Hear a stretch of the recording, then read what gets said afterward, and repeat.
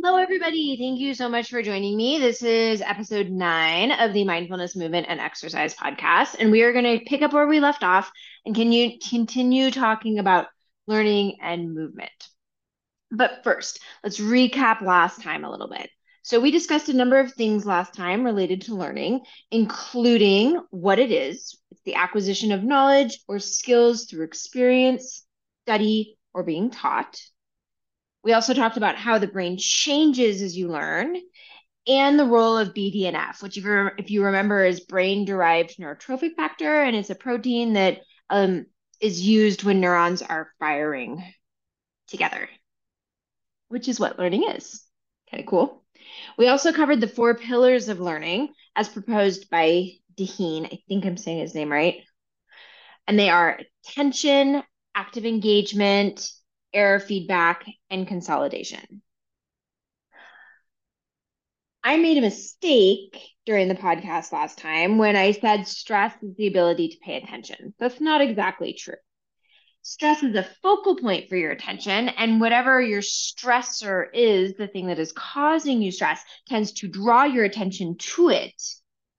But you can place your attention somewhere else if you choose. That comes with awareness. Before we continue discussing learning, try this. I want you to imagine you're going to come into a comfortable seated position. Let your eyes close. Imagine you've walked into a room. Someone is standing in the front of the room, and the person says to you, I'm going to ask you a series of questions. There are a series of questions about a topic that you know fairly well, but you haven't had any time to prepare. And the person at the front of you, at the front of the room says, and I want you to answer these questions as best as you can. Take a moment to observe what your reaction to that situation would be. How would you feel about that? Do you feel anything on a visceral level? Does it change your heart rate or your breathing at all? Do you feel any tension creep in?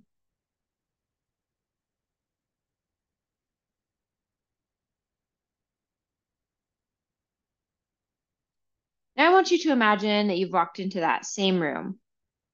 You've been prepared ahead of time. You've been told ahead of time that you're going to be asked a series of questions around a topic that you know well. You have time to review the topic. You even have time to make some flashcards to kind of figure out what you know about the topic. The person begins asking you questions. How does this feel? Do you feel more confident? Are there as many shifts viscerally or in your muscular tension?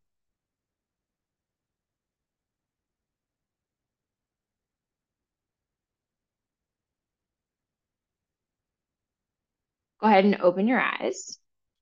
Now, in both of these situations, you're being asked to perform. I'm going to talk about the definition of performance in a moment. Are these ideal situations for learning? Perhaps the second one might be. Perhaps the first one might be less so. Why? And everyone's going to be a little bit different with this. Not everyone's going to have the same reactions. But most people, their arousal level is going to be lower in the second situation. This is not to say that the arousal level will be gone. It will be low. It's not going to be low because you're still being asked to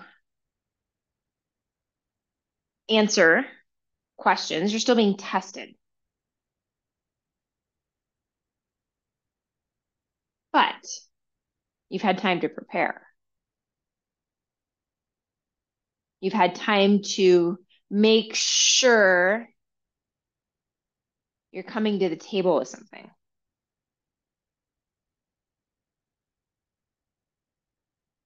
So let's get into today. A couple of big things happened this week, actually, in the news. The Rubik's Cube speed test was broken, speed record was broken. And what this means is the person is given a Rubik's Cube, they're given an opportunity to look at the Rubik's Cube, not, they can turn it, but they can't do any of the shifting of the tiles. They're allowed to look, and then when they feel ready, they let the timer know. Timer starts the timer, and they put the Rubik's Cube in order. The person that set the record did it in 3.1 seconds. Something else happened this week. Simone Biles, at the age of 26, set a record for winning the most U.S.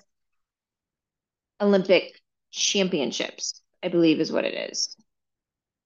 Yes, she won her eighth all-around title at the U.S. Gymnastics Championships. For those of you that don't follow gymnastics, there's a couple of things to note that are worth noting here. First of all, age 26 is old for female gymnastics. So that in and of itself is very impressive that she is still competing at an incredibly high level and still doing these, blowing her competitors out of the water. Another thing to note is she pulled out of a variety of events during the 2020 Olympics because she had a case of the twisties. The twisties are essentially this mind-body disconnect that happen when you're in the air. Nobody's quite sure what causes them, but Simone has said in interviews that she felt a lot of pressure going into the 2020 Olympics, and she also felt not as confident, perhaps. And that was all during the pandemic. So there's a lot going on right there.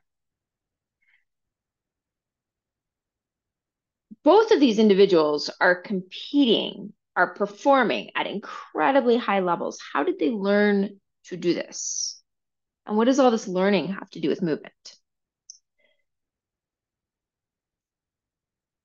Well, they did it by recognizing patterns.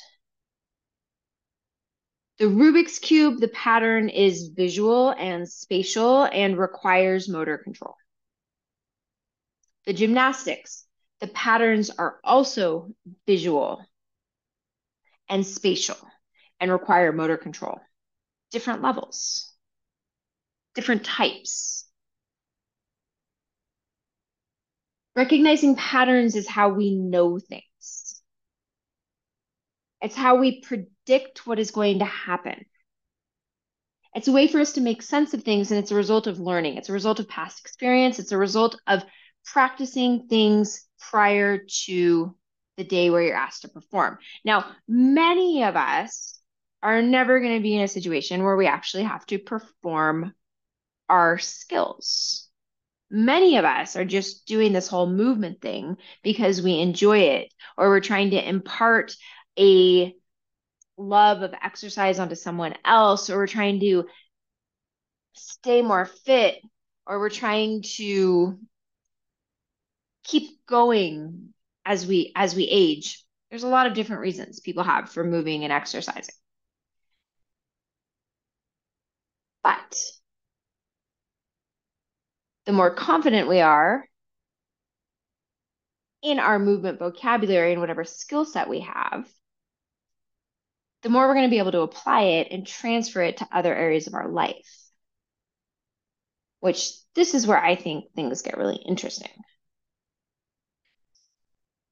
So what exactly is motor learning? There's a few different definitions, but for the purposes of today, I'm going to go with the definition that I found on a human kinetics. It's an excerpt from a book on motor learning, and I found it on the human kinetics website. Motor learning is a relatively permanent change in the ability to execute a motor skill as the result of practice or experience. Let's unpack that a little bit. So it's a permanent change in your ability. It means that how you were doing this thing in the beginning is different. When you first started practicing it is different than how you are doing it now. There's a number of reasons these differences can happen. Part of them are simply due to structural changes that occur at the level of the body. If I'm going to teach someone how to deadlift and the person does not have a baseline level of strength, I'm going to start with really light weight, and I might use a variety of feedback tools to help the person understand the action of deadlifting. After a short amount of time, because let's be perfectly honest, deadlifting is, unless you're trying to deadlift the maximum amount of weight possible, deadlifting is not a very complex motor skill. After a short period of time, so as a result, the period of time for this is going to be short, the person will be able to understand how to perform the deadlift without me instructing it in any way. This isn't to say that there isn't more that can be learned from the deadlift. You can play with all kinds of different things, but that's going to require a lot of internal curiosity or a lot of curiosity from the person coaching you to direct your attention to other places.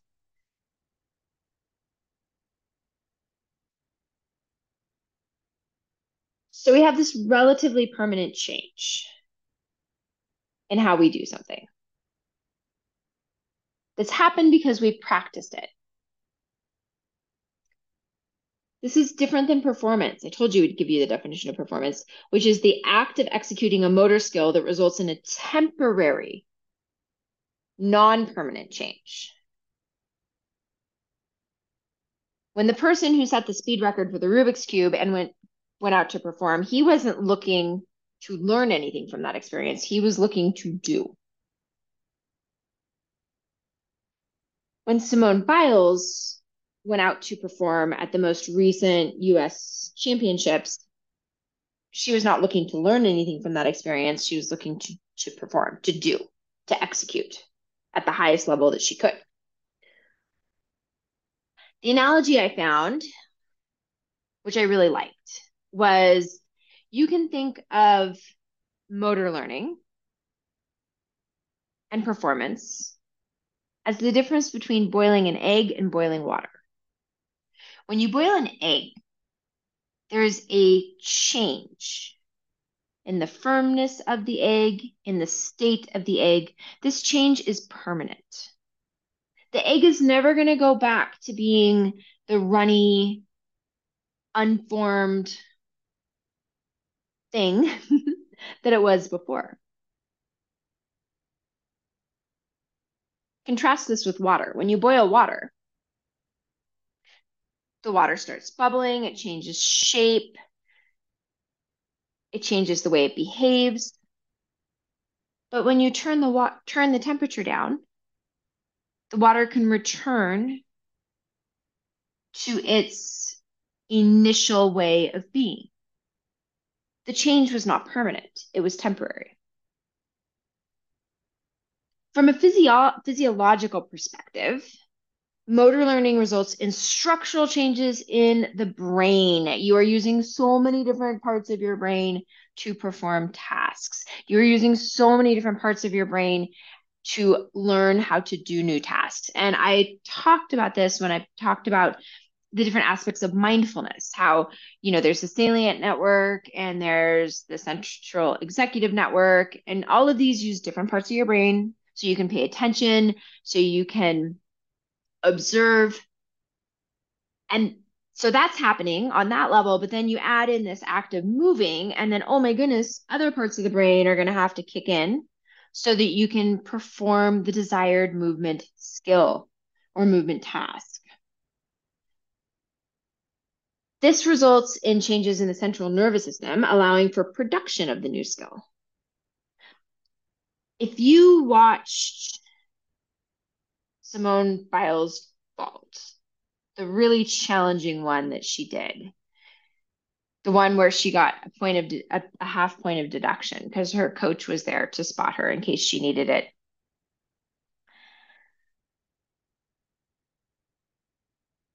There was a lot of work that went into perfecting that skill. How did she learn how to do that with her body? One of the things she does as she executes that fault, which would be very easy to miss if you weren't used to looking at movement, is she rotates her head. The head almost drives the motion. At some point along the way, she figured that out. She figured out that if she did that, it increased her chance of success. Again, permanent. This learning at thing, it's permanent. We figure out things that work and we go with it.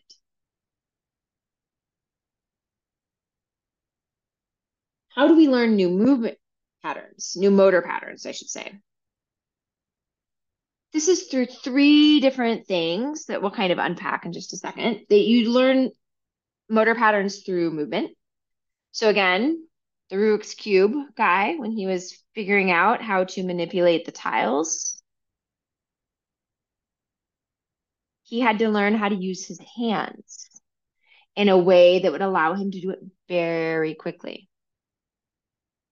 Simone Biles, when she was learning that complicated vault layout, she had to figure out how to rotate her body in space. And again, if you watch it, the way she does it with her head, it's very impressive. We do it through interactions with rich sensory environments. Our brain likes input. It makes it easier to focus when we're getting input. So in a rich sensory environment, our input is more, not so much that it feels chaotic, and not so much that you have to fight through a lot of noise to pay attention. But it's still enough that your attention can be directed and focused. And what this does is it drowns out the rest of the noise.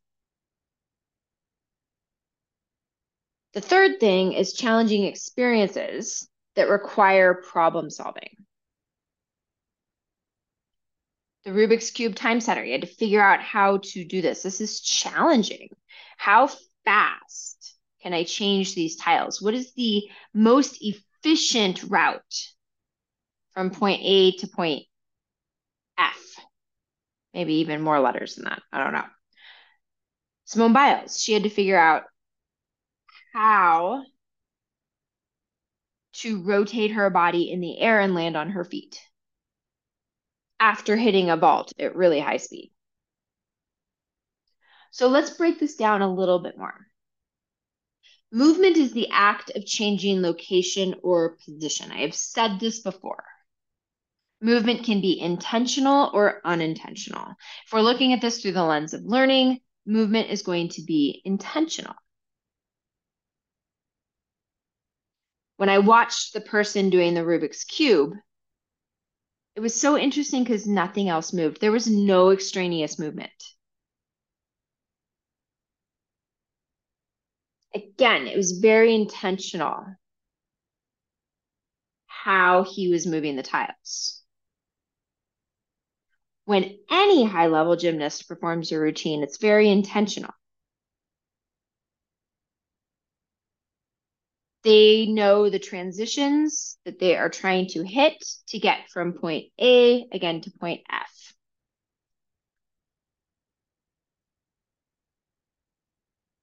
There's a high level of focus there. And when they finish, if they are not successful, there's a high level of stepping back and asking, what do I need to change in order to accomplish this?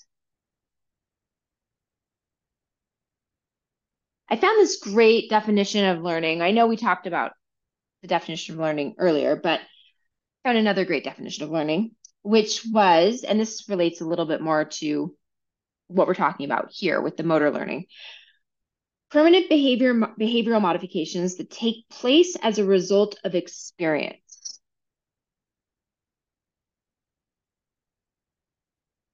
So if we think about learning in any sort of fitness environment or movement environment, it's purposeful. You're learning something because you want to, not because you have to. And this, I think, is where exercise and movement get a little tricky. A lot of people feel like they have to exercise. They don't necessarily feel like they want to exercise. So when you think of it from that lens, how effective is learning going to be? Or is the person going to be able, is the person going to learn as much as someone who's really curious and really interested?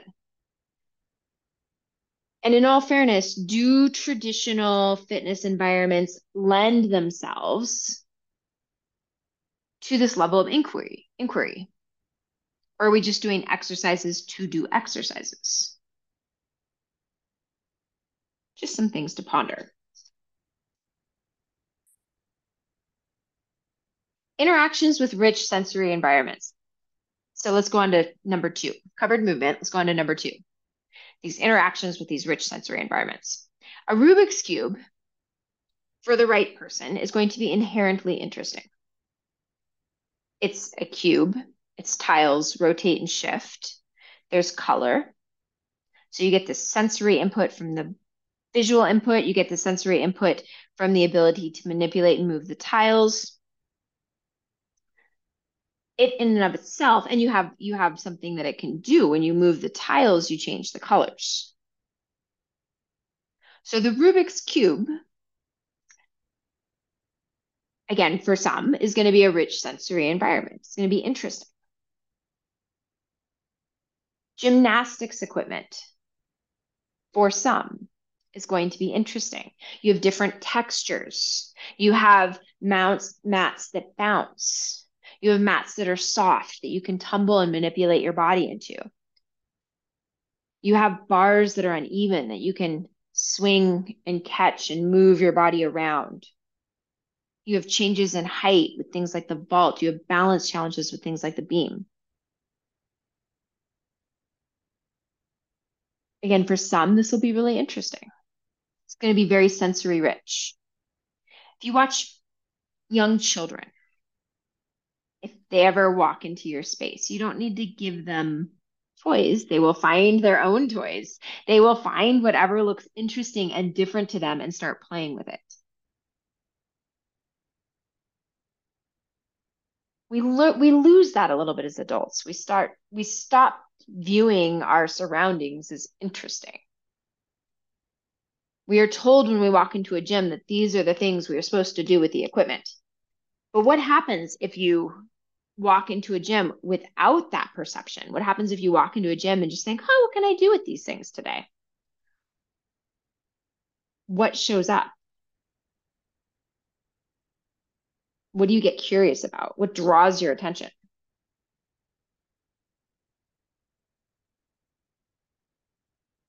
Challenging experiences that require problem solving is number three. When arousal is too low and a person isn't sufficiently challenged, there aren't really any problems to be solved.